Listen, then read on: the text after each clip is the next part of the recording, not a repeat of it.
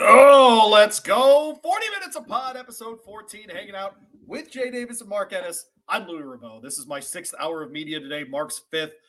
And Jay Davis has just been napping the whole day. How are you, Jay? Pretty much. That's all I've been doing. What's it like to be a part-timer in media, Jay? You're not a media member. Part-timer in sports media. I've been writing restaurants. So you're actually busy. Yeah, right. Yeah. Yeah. Well, lots of stuff about the Lions. Before we get into any of this stuff, isn't it just indicative of sports media and where we are that CBS just had 124 million people watch the Super Bowl on Sunday, laid off 800 people on Tuesday? Unreal. Yeah, I read that and I just didn't know what to think about that. I mean, it's an interesting time. I will say, Mark, that's why when people complain about their jobs where we work, I'm like, y'all need to shut the hell up. I did, with us, I can remember Diener saying something like that to me, basically like, look, man, I know this sucks and all that sort of thing, right, but we're not going under. Nope, that's right. And there is an element of truth to that. 100%. At JDavis_1981 on Twitter, at Mark Ennis, spelled like it sounds with a K, on Twitter as well. You can find me at Radio Louie. Thanks for joining us here for the 14th edition of this podcast. Really nothing going on in college basketball. All the Blue Bloods are just dominating. There's nothing to really talk about. So we'll see you next week. Goodbye. No, we should go ahead and take this opportunity to welcome all of you casuals to college basketball. Now the football's over. Join us. The water's warm. Come on in. The numbers are coming up, and March Madness is very, very soon, believe it or not. So we are running out of games here in a sport that doesn't have a ton of them, but we are running out of them. And look, I remember very beginning of the season being terrified that my Spartans lost at home to James Madison. And now that's all teams do. They just lose. And so we got Kansas last night get blown out by Texas Tech. I was trying to remember the last time I remember Kansas even losing on Big Monday. Can't think of a time. And by the way, because they're usually at home. Well, yeah, they're usually at home. Is true. But I was thinking about that. The Big Monday, was it not a bigger thing before, and for some reason this year way downplayed? Is it because ESPN has Monday Night Football? It's because they don't do Big Ten games. Right. No Big Ten, no Big East. They save all the Pac-12 games for like Thursday night and Friday night. It's the network wars that makes Big Monday and Super Tuesday a lot less special than it used to be. Yeah, it's hard to do Big Monday without any Big East or Big Ten teams. It just is. Yeah, no, makes sense. Should just start a Big 12 basketball network. I might actually pay for that. It's just a bunch of really fun games. But let's get into Kentucky. It's obviously the talking point around here, Jay. Losing 3 straight for the first time ever at Rupp Arena, first time in like 60 years. And we're talking about a program, Jay, that for better or for worse, I'll give their fans credit. They still have legitimate expectations and, hopes that their team is going to do something later on. In general, do you make much of Kentucky losing 3 straight at home, or is this? I mean, absolutely. Most of the losses there we go. There's Jay. I can't. No, I was just going to say most of the losses that we're seeing, happen like Kansas last night. They're not happening at home. It's teams on the road, but Kentucky losing 3 straight at home.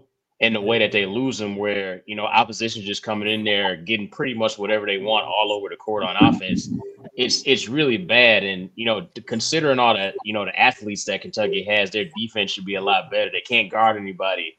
Mark said it before, they don't close out on jump shooters.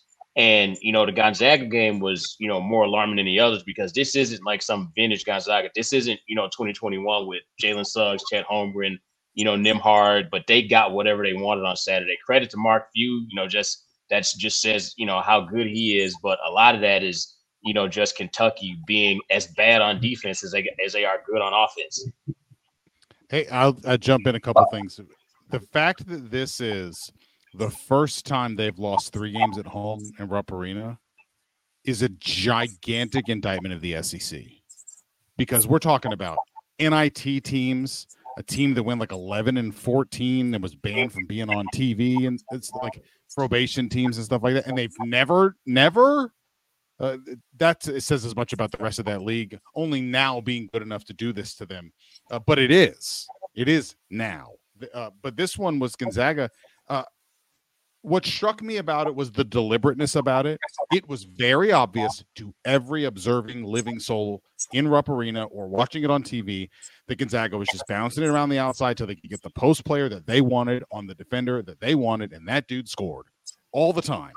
And Cal is feckless and hopeless on doing something about it in terms of strategy, because the man doesn't believe in it. He doesn't believe in making up the differences in these little strategic margins. He's all about just sort of a psychological player motivation and simplicity. And guess what? When the other team tries as hard as you do, the team that does the smarter stuff beats you. And that's what's happening. And beyond that, I'm struck by how much teams just aren't afraid to go play there anymore. It has never been like this under Cal. But teams go into Rupp and they don't show up wide-eyed at the crowd. They don't show wide-eyed at the arena, and they don't show up wide-eyed at the guys warming up on the other end of the floor anymore either. And it really just never used to be that way. And if I'm Cal, that's the thing that's keeping me up at night. Why aren't people afraid of us anymore? To be fair to them, I think that's the case with us. No, I was just going to say, to be fair to them, the home court advantage thing, with NIL and the portal and teams being more older and seasoned, and frankly, coaches being a lot better than they were in the past. Fog Allen's really like the only, place you kind of expect to, lose when you walk into it. Breslin Center's not like that. I guess, last couple of years, Mackey's kind of turned into that. Breslin's not like that anymore. Carrier Dome's not like that. Pauley Pavilion's not like that. There's very, very few places like that now. Just to, I know, Kentucky's struggling, but just to be fair to them, the home court advantage thing just isn't, kind of just stuck on them. All right. So real question. Let's just do the ugly thing. If you swap coaches on Saturday, does Kentucky win that game, Mark? Yeah. Yes. Okay. Absolutely. Jay, yeah, follow-up 100%. question. If Cal, let's pretend that the contract is different. He doesn't have like 17 more years at $385 million. Let's pretend he doesn't have that. He gets fired at the end of this season. What job does John Calipari get next year? He gets a high-level job. For one, he's still a damn good recruiter. That still matters. I still think, even though they're struggling on defense this year, he's an underrated X's and O's guy. So, he'd still get a high-level job. I'd be, it's interesting you mentioned, swapping coaches, just like off on a tangent. How many times would their athletic director or president call Dan Hurley to make him say no before they left him alone? I imagine Mitch Barnhart wouldn't call him at all because he wouldn't feel like he could control Hurley like he does as football coach, but that's a different conversation. I disagree with you, Jay. I don't think he'd get a high level job. I think we're at that point. I think they're worse than Tubby Smith. I think he's got a very distinct personality that I think a lot of places wouldn't want to deal with. I think his age is getting to a spot where that would be a factor as well. And Mark, how old are your parents? Well, my mom is 73. Perfect. Okay. So my parents are 68. Jay, how old's your mom? 63. Okay, great. So Cal's in his 60s. Jay, is your mom as sharp now as she was 15 years ago? No, my parents aren't sharp as they were 15 years ago either. Mark, how about your parents? Probably not. So I don't know why we think that this isn't part of this, by the way. We just assume these guys can go forever and they're going to be great forever, even if they get older. And the normal way of things is that you just slow down. Of course. Your metabolism slows down. Your brain slows down. Your ability to cognitively, go after these things. I'm not as sharp as I was 15 years ago. Let's be very clear. I don't want to pick on anybody's parents or my parents for that matter. But, I do wonder because, look, Mark, you cover a program here in this county at U of L. I think the second best basketball coach in the history of the state is a man named Denny Crum. I really do. I think he's just one of the absolute best. Even that guy had to decline. Why would we not think that that's happening with Cal right now? Well, he's young for the decline. I think we're like we could recognize Coach K's and Boeheim's declines. They were much older. They were older than this, several years older than this. I think what's really jarring about Cal is it's not that like his basketball acumen necessarily has declined, but that he seems too stubborn to recognize it. Like the ultimate almost kind of parody example of this is Joe Paterno at the end of his career. But he began to offload more and more and more onto others and was kind of a figurehead. Right. And I don't think Cal knows how to operate like that at all. I think he only really wants to be a figurehead when it's good. But in terms of like handing off responsibilities to others, that's not in his DNA like that. And so that's the part that I think is interesting about him. There are coaches who don't have an ego and can do that. And it's like, as long as the job gets done, I'm cool with it. He is not that guy. And I think the other part about it is like the decline is not. I don't really see him as a guy that looks slower or not quite as sharp. I think his message just gets old. He doesn't have a second act. He doesn't have a plan B. He's just the same damn dude, and it either works or it doesn't.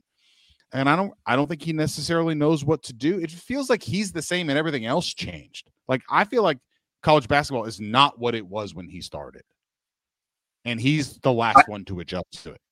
I kind of agree with that. I was just going to ask Jay, is Cal just himself, and the NIL era is just a different brand of dude, and what he's doing that worked 10 years ago just isn't working now?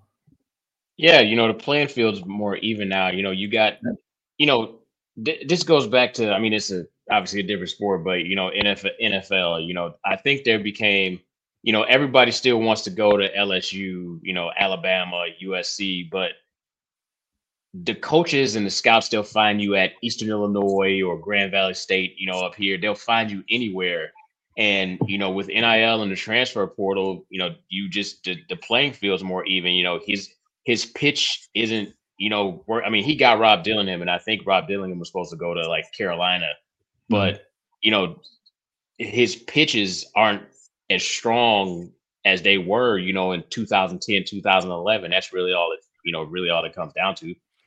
Let me give you a global theory, and you guys can pick it apart, and that's fine.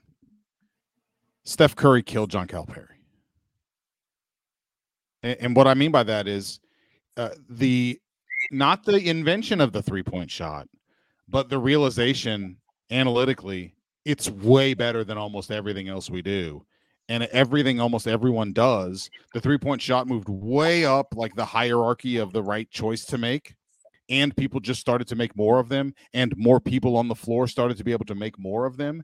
Right as he was like, I figured out the perfect way to handle these up and down teams that attack the basket and have these two big guys on the floor at the same time. And neither one of them's going to shoot really at all, much less shoot threes.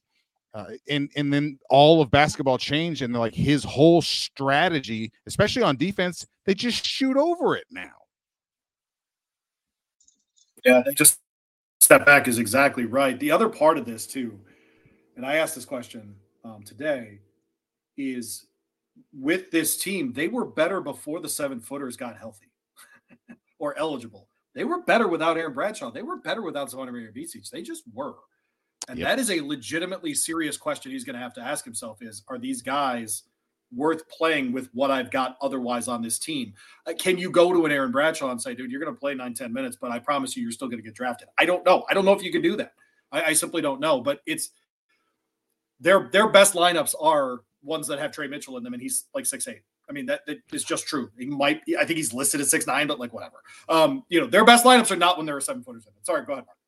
No, it's fine. Early in Cal's career, there was a backcourt, front court dynamic where the John Walls and Brandon Knights and the Harrison twins and the Ulysses and all those guys, they were dogs defensively because they knew Terrence Jones and Anthony Davis and DeMarcus Cousins and all of these Willie Cauley, all these really good, aggressive defensive centers were behind them. And that was like, I'm free to be as aggressive as I want to be because it won't matter if you get by me anyway. And instead, with this group, this team in particular, this should bother the hell out of them. These guys are not less athletic than any of the guys I just named, with Dillingham and DJ Wagner and these guys. And their takeaway from having the big guys behind them, Louie, to your point, is I can relax. The big guys back there. I think that's right. They're terrible defensively. They're terrible defensively because of it. And I'm the bigs, it's a problem. But if I'm Cal, what's keeping me up at night? Why can't DJ Wagner and Dillingham and these guys in the backcourt take this shit seriously? Because they're not. Right. They're not. You're right about that. And I just, there's a lot of praise around here for Reed Shepherd and his steals, but they're not in rhythm steals. He's just catching guys making mistakes, which is good. I mean, it's fine. Steals a steal, right? I mean, that's they're not pressure steals. But they're not pressure steals. That's exactly right. It's not in the flow of the game that way. And so it's interesting that way, but they were better with a small lineup. But Cal's just, like you said, Mark, he's stuck. He's not comfortable with that. So it'll be interesting. They got Ole Miss tonight, Mark. Will Louisville fax a contract to Chris Beard if he wins at Rupp Arena? Mark Blankenbaker will. I don't know if I tell you, Louie, you'll appreciate this. Is a little inside baseball, but I said on the show today, if Ole Miss wins at Rupp tonight, the Diener show will start at 7 a.m. tomorrow. I should have warned you. I'm sorry for that. Damn it, that's a good joke.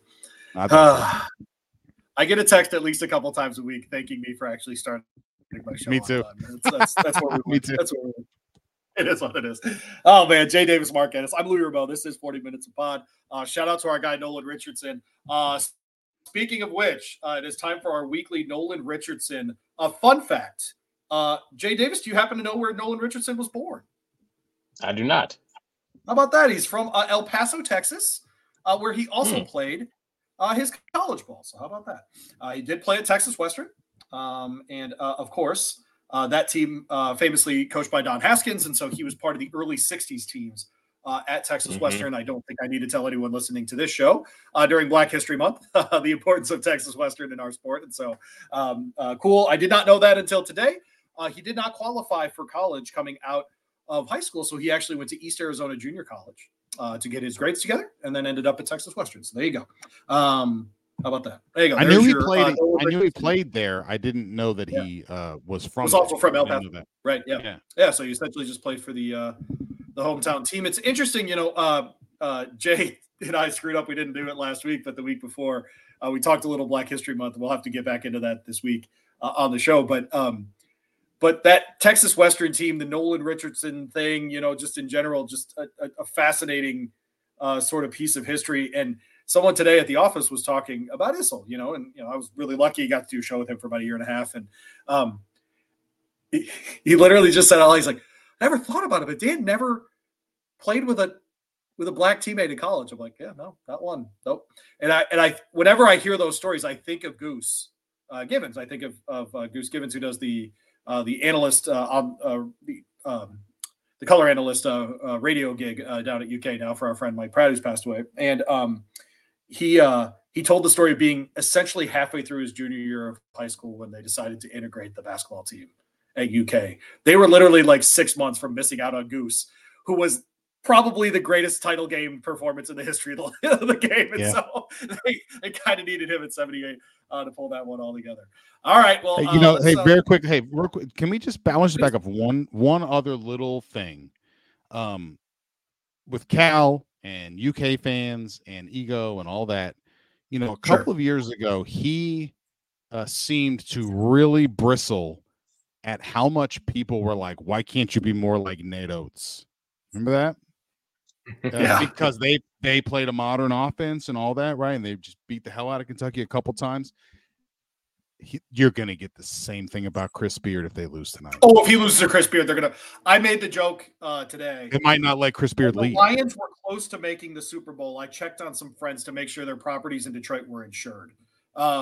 If you own something in Lexington, I would lock the doors tonight if they lose. It's not going to be good down there if they lose that game to Ole Miss. Speaking of which, do we have a prediction? We are terrible. Whatever teams we talk about on the show immediately lose. So which of those two teams is going to lose tonight, Jay? Kentucky's got to get something right. They got to play with some pride. Ole Miss is actually, this would actually be a really, really bad. I know they're both the ranked teams on, they lost to Auburn at home. They lost to South Carolina on the road, but Ole Miss has lost 2 in a row. They're kind of on a bit of a slide, just like Kentucky. So, if Kentucky drops this one, it's like DEFCON 4. But so I'm just giving them the benefit of the doubt tonight. They're both on the slide, but Kentucky still has more talent, and that should push them over the top tonight. I don't know if that's going to work for them Saturday at Auburn, but tonight against Ole Miss, I still think Kentucky's just got too many talented guys. They got to be able to put something together. What do you? I think Ole Miss 18-5. They're 60th on KenPom. Right. They played basically Louisville's non-conference and didn't lose. They didn't, Alabama State, Eastern Washington, Detroit Mercy, Sam Houston, Temple, Mount St. Mary's, Cal, Southern Miss, Troy, Bryant. That's who they've beaten. I mean, their best wins this year. They did beat Florida, and they beat them good earlier in January, and then right before this 2-game losing streak, they beat A&M, they beat Mississippi State. Those are pretty good wins, but nothing great. And part of me I can't believe that Kentucky's going to lose 4 in a row here and lose this one too. Surely they'll be ready for this one. But if everything we said about Cal and the stubbornness and all that just a little bit earlier is true, then they won't.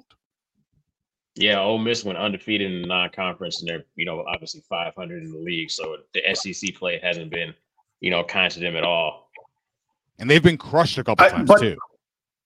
Yeah, but credit, I mean, Chris Beard, whatever, we can say whatever we want. Like, that's the job with a school like Ole Miss, is win those crap games so that when you get to the conference, if you can go 500, you got a shot at the tournament at least. And it is what it is. So he at least did that part of the job. Wisconsin's lost 4 in a row. Jay, this has to be bad for your marriage. But how are we taking that in? Because to me, how Wisconsin is playing is way worse than how UK is playing. Yeah, their offense, but prior to this slide, they were having one of their best offensive seasons in a while, and now they can't score anymore. They got 3 straight games, under 70 points, and I think before this current run, they had only scored under 70 twice. Their guards are mostly bad from the field. Chucky Hepburn is, like a upperclassman leader. He's shooting like 37% from the field. AJ Storr, transfer from Rutgers, he's their leading scorer. He's very athletic, but he's shooting like 43%. And he's taken a lot more shots than everybody else. They have another guard, Connor Season. He's a sophomore. He played like 30 minutes a game, was at like 12 points. Now he can't get off the bench. I think he's under 10 minutes a game. So their offense just fell off a cliff. They're still guarding, pretty decently like Wisconsin usually does, but, they just can't score anymore. Mark, have you got to watch Wisconsin? Yeah, they're a weird defensive team, though, in that overall their numbers are good, like as a defense, but it's almost entirely because they don't give up offensive rebounds. So they're super efficient. But if you look at them, they're one of the worst teams in the country they don't block shots at all. And teams shoot really well from 3 against them. They're down in the 300s in 3-point percentage defense and in block shot percentage. Like, they don't block shots and they give up good threes a lot. They're just a really good rebounding team, which can really, it's almost like a forgotten element of being a great defensive team. So they're extremely good at that. They do not give up second chance rebounds at all. So you can be a great defense if you can just sort of focus on that stuff. But teams that stay under control, they make their threes against them. They attack the basket. They don't get their shots redirected or blocked or anything. And it shows.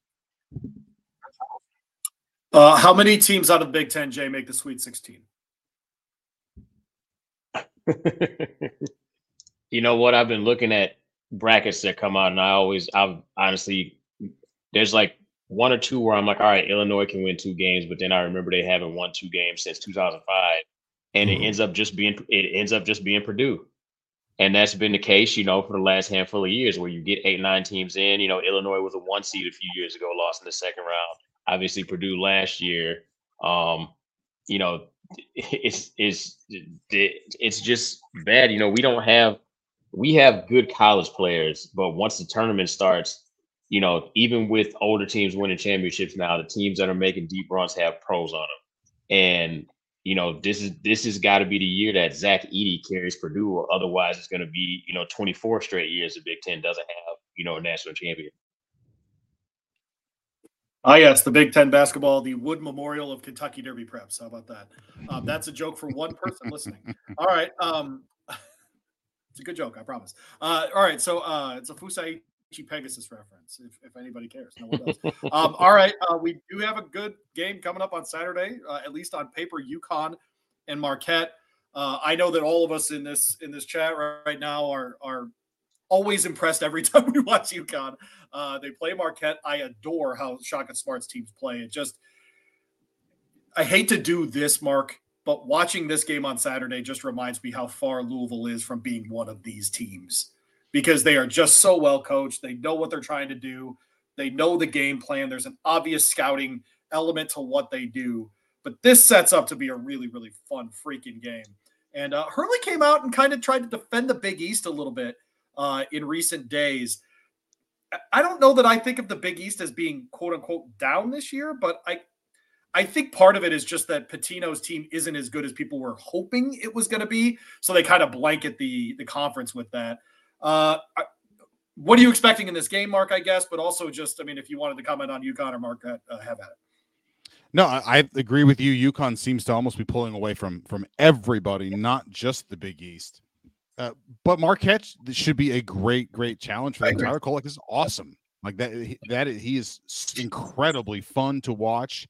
And that's, I think, as UConn has started to sort of round into, fully functional Death Star kind of thing again, what they're doing right now, what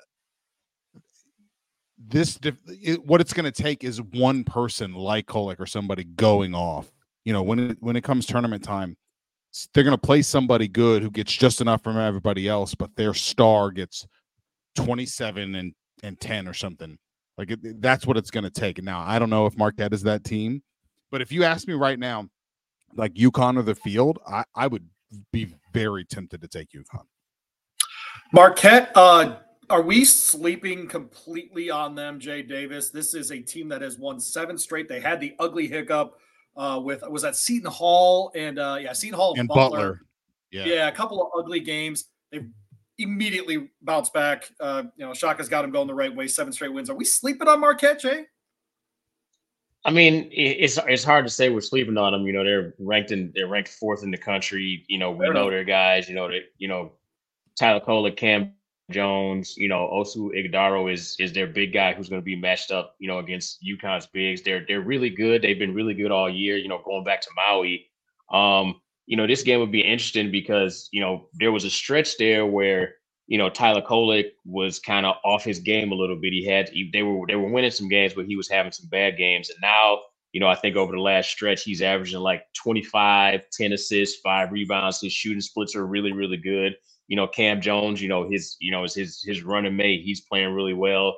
So, I don't think we're sleeping on him. I'm just interested to see. There's a lot of matchups that I want to watch in this game on Saturday, particularly with the backcourt. Cam Spencer, Tristan Newton, and UConn with Kolek and Jones. And I want to see. I know Donovan Clingan hasn't been, awesome since he came back from his injury, but he's still a presence out there. And I think, Marquette has a guy in Ighodaro who's like 6'11", 240, who could kind of neutralize UConn's bigs too. So yeah, I think this is gonna be a really great game. There's gonna be some guys hitting tough shots, and I know they played. I think they both play like they play again the last game of the regular season, but. This is one of those games where, you look at it, you circle it, and, you look at both of these teams thinking they could be there at the end of the season. The good thing about this game, if you like college basketball, is that this is it. Guards matter in college basketball. This is the matchup you would want to watch for sure. Mark, go ahead. I'm sorry. Oh, no, I was just going to say, I think, Louie, the only reason that that you were saying, like, it feels like, hey, are we sleeping on Marquette, is because there's another team that's better than them in the Big East. Like that right, maybe they would be the team we would think of when we go like hop in our minds, like who's good in each league. Like they would be first, and because they're not, we're like, are we underrating these guys? But like Jay said, like they're top 10, they're excellent. It's just they're not the best because UConn is that good. That Kolek Spencer matchup will be really great. By the way, both teams' point guards are averaging better than 2.5 assists per turnover so far this season. Just excellent play. out of the cards for both of these teams. Hey, I wanted to ask both of you guys, what Sure. do you make of Kansas getting the ever-loving shit beat out of them by Texas Tech? McCullers was out last night. I don't think that should make it, that big of a difference for them to lose 30 by, points, yeah. almost 30. But yeah, I think that's the second time that's happened to them where they win a big game on a Saturday and they lose the following game. But they're a totally different team. I mean, you say this about a lot of teams in the country, but for Kansas to be as good as they are, as highly regarded as they are, they're a totally different team away from Fog. They're like 2-6 away from home, true road games. I've never known Kansas to have 5 losses, in the Big 12. I think they're like 5th or 6th in the league right now. It's just, Dickinson was, kind of a player of the year candidate. I know he's not their best player. Again, like I said, they were out. McCullers is like nursing some, nagging knee injury, and he didn't play last night. But I don't think they should have lost by 30 last night. I don't know. I just don't know what happened there. That was a really, really bad. Texas Tech had one guy, Darian, I can't remember his last name, Foster, I think it is. He went off he didn't miss a shot last night, 12 for 12, 4 for 4 from 3, and he's averaging like 8 points a game on the season. So, it was one of those games where nothing's falling for Kansas and everything's falling for this one guy who you don't expect it to for Texas Tech. Jayhawks are 2-5 away from Fog this year, 19-6 overall. So they are 17-1 in non-true road games this season. You asked me to, Mark. I don't make much of it at all because I keep waiting for these games to not happen, and they keep happening, even to the very good teams. And so I think it's just one of those years where we're going to see a lot of upsets in the regular season. I'm not going to automatically extend that to the tournament. I think that I think by the time we get to the end of the tournament, we're going to have a Final Four where we go, okay, that one makes sense. I think that's what we're going to end up with. So yeah, sometimes like just getting the hell kicked out of you, like blow out the lines, like it just sort of clears your head. It happens. There are plenty of national champions who got the shit kicked out of them once. Yep, I agree with that. Yep. Caitlin Clark's on the show sheet, which means that Jay Davis made the show sheet. Why not? You're asking if she's underrated. I think she's a flopper, but I guess you want to talk about how she's underrated. Louie is a hater. I agree with the flopping part, but the thing about it is when you watch them play, Nebraska's not great. They went on that run. She was really bad in the fourth quarter. All her shots were short. She wasn't, doing much in terms of, getting her other teammates, easy looks like she usually does. But, the first name I thought of watching that fourth quarter on Sunday was James Harden, because, Rockets James Harden, because he was tasked with doing so much for that team, that when they played somebody just as talented or as better than it was, it always showed. And, she has these big scoring nights. She leads the country in assists and scoring and assists. But when they play a team that's decent or better than they are, they just don't win. And that's why I think she's underrated, because she's just charged with doing so much. Everything they show, on TV is, her hitting, logo threes and things like that. But, one of her teammates had 47, I think it was last week, their starting center. Career assist. She's passing the ball. Yeah. And that's why, I just think just certain aspects of her game are underrated by people who, Caitlin Clark, she's bringing a lot of quote unquote casual fans, to women's college basketball right now. Just the same way I think, once she's gone, Juju Watkins at USC is going to do the same thing. But, a lot of people watch her for her scoring, and, and I know her scoring is important. I just feel like every time she has a huge scoring game, they need it.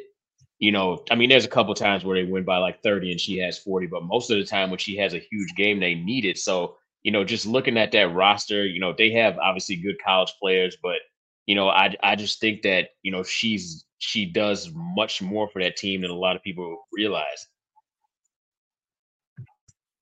Well, there you go. A little Caitlin Clark talk on 40 minutes of pod. I'm kidding, of course, about the flopping thing. I just wish she wouldn't have done it because it is just not a necessary thing. Do you hate her coach, Mark Ennis? She sounds a lot like Kim Mulkey. Hey, we need to go catch it.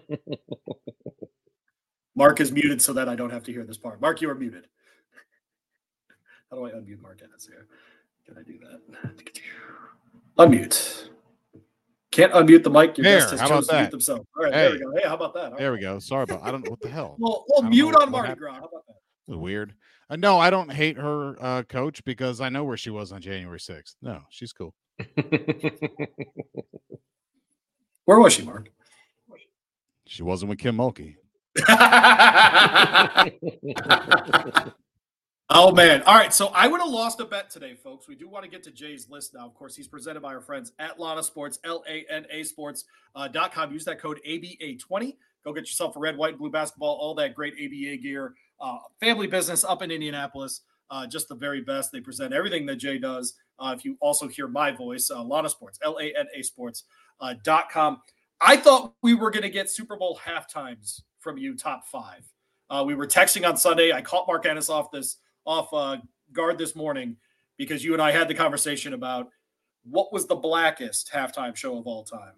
And of course, Super Bowl always falls during Black History Month. So, maybe we should be doing that more often. But I enjoyed Sunday. I don't think I enjoyed it as much as other people. I thought it was good. Solid BB plus kind of stuff. I thought the people that he brought out were very appropriate and good. I thought, man, help me out. What are the kids? Is it HER or do they just call her her? Her. They just call her her. Let's call her her. I thought she was awesome. Like that kind of stuff. I love that kind of stuff. Like I love when it's different generations and doing that kind of stuff. So I really appreciated it. You immediately went to Beyonce and there was a Good Times reference on my phone. That's black. What did you enjoy Usher? It was yeah, Usher. I mean, Usher was great. Usher's right in my wheelhouse. My Way came out when I was like 15. I know he's a couple years older than us, but it was great. He played all of like his best songs. It was, just really nostalgic. My girls were dancing, because when they're not having me play like, random stuff from the YouTube shows they watch, I played them some Usher or some Motown, Michael Jackson, whatever. And, to see them dancing around to it was fun. I thought it was good, but, I still put, I know Beyonce wasn't headlining in that. I think it was 2016. I think that was that the Panthers and the Broncos, I think. But Beyonce, for the part that she had with, I think it was Coldplay. Obviously Michael Jackson in 93, is number 1. Prince in the Rain in 2007 is number 2. Yep. Just from another from a nostalgia standpoint for me was a couple years ago when it was, Dr. Dre and Snoop and everybody. So that was awesome. So I think, there's, it's interesting, with, it used to be U2 like 20 years ago. And they're like, why are you doing it? Why are you having all these old people? And now we're the old people. So it's right. Yeah, nothing changed. We just moved into the demographic window. That's exactly right. And since they're in New Orleans next year, I better hear back that ass up at halftime. I agree with Jay Davis. Good night, everybody. No, I'm with you.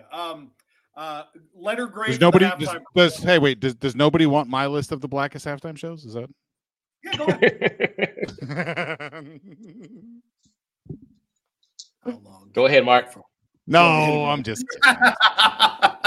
I'm standing there with my neighbor, and I just look at him. I go, "It's got to be one of the blackest halftime shows ever." And he goes, "Oh, for sure, but it ain't Beyonce." That's what he said immediately. He goes, "It ain't Beyonce." He said it right away. I'm like, "Hang on, I got to text Jay."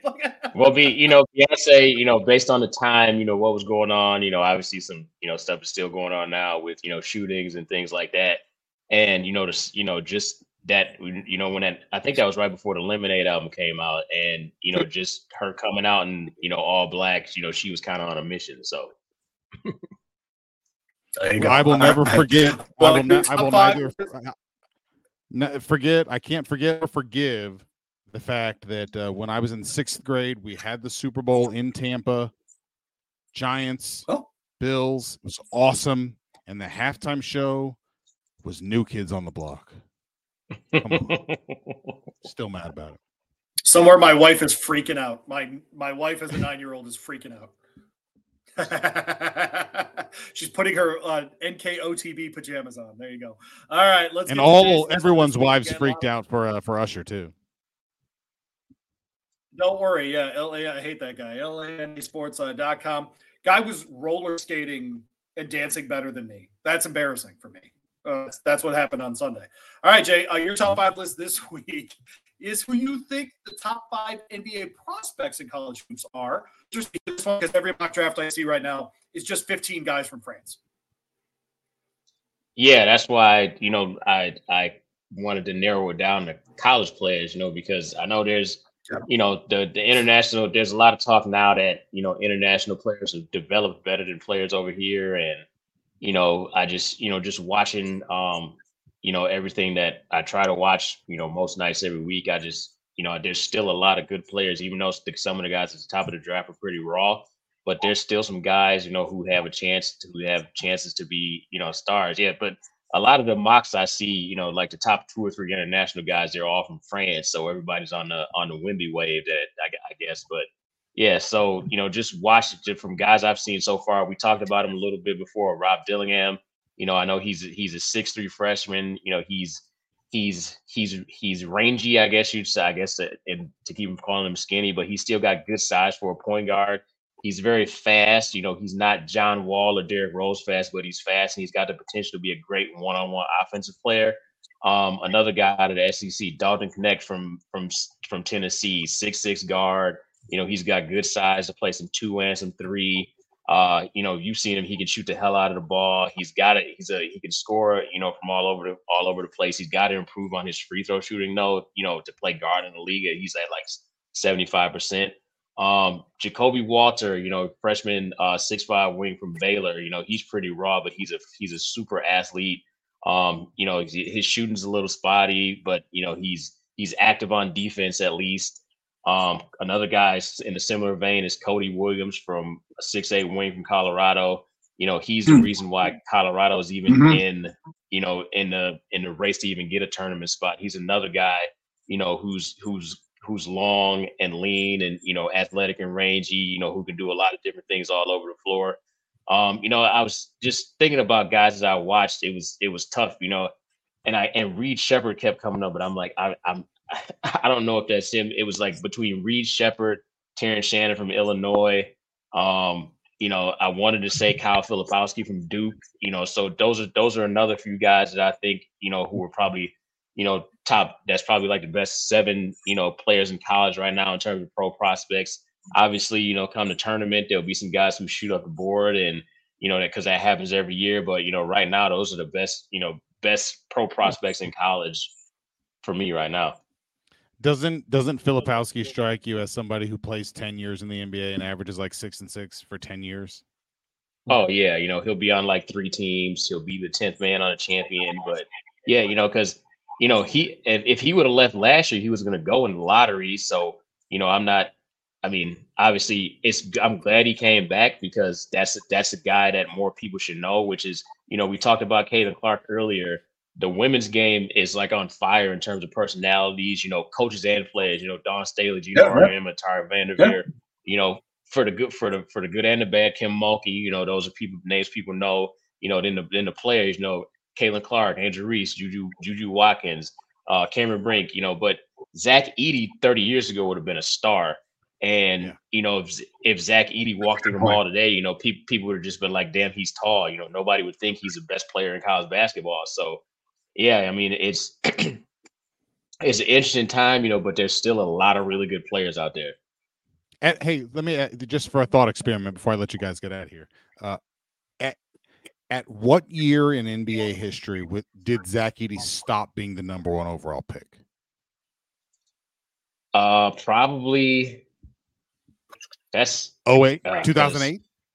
2004 was Dwight Howard. Andrew Bogut was number 105. Andrea Bargnani. 07, Still just running big guys. 07 was right? Odin. Yeah. 08 was Derrick Rose. I think the first big guy, quote unquote, drafted in that year was Kevin Love, and he was like 3 or 4. But he's not like Zach Edey. Yeah, that's interesting. I think did Greg Oden break did he break the NBA draft? Steph Curry goes up the next year, right? Yeah, but you still had Anthony Davis in 2012. It takes like 2 or 3 years of him just not playing for it to really shake out, right? Yeah. Zach Edey definitely would have gone number 1 in like 1978. Oh yeah, He goes number 1 overall into 2000, if you ask me. I think he's probably right. Yeah. Man, oh man. Yeah. Well, Jordan went 3rd, so we know how that went in the 80s. So there you go. All right, guys, we'll get out of here. Game tonight, Mark. We haven't brought up Louisville. You're welcome. Okay. Yeah. I think I asked a very funny question today. Sky Clark has a broken rib. Who is the Eve out of that rib that we make? By the way, very funny text on the text line that I cannot mention on this show. So there you go. Yeah, she wrote a book. It's a whole thing. All right. All right, let's get out of here. Big Valentine's Day plans, Jay Davis. I got 3 kids, man. They're all small. You know, it works.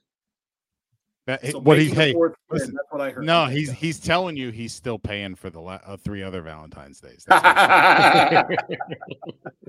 Are you a Valentine's Day guy, Mark Ennis? Yeah. Come on. I love love. You kidding me? Are you a romantic guy? I actually don't know that about you. Man, I hate you for asking me that. You know I am. Of course I am. I am too. No, I'm a total sapphire. I know you are. I would not ask you that. I knew you. I like all this stuff. You know, it's not. You know, it's not too extravagant, but you know, it's little stuff. You know, stuff I know. You know, Lisa and the girls like, and you know, we just have fun with it. We got decorations all over the house, and I was going to say, that's the part where you're lucky, Jay, is actually having daughters for this kind of stuff is the best. I mean, it really is. That's a lot of fun, especially the age they're at. That's very fun. Yeah. Well, that's the good stuff, people. We will be back next week, episode 15 already. How about that? Boys, stick around after the episode. I got something for you. But we will catch up with you next week. And all I have to ask is, what is Nolan Richardson giving up for Lent?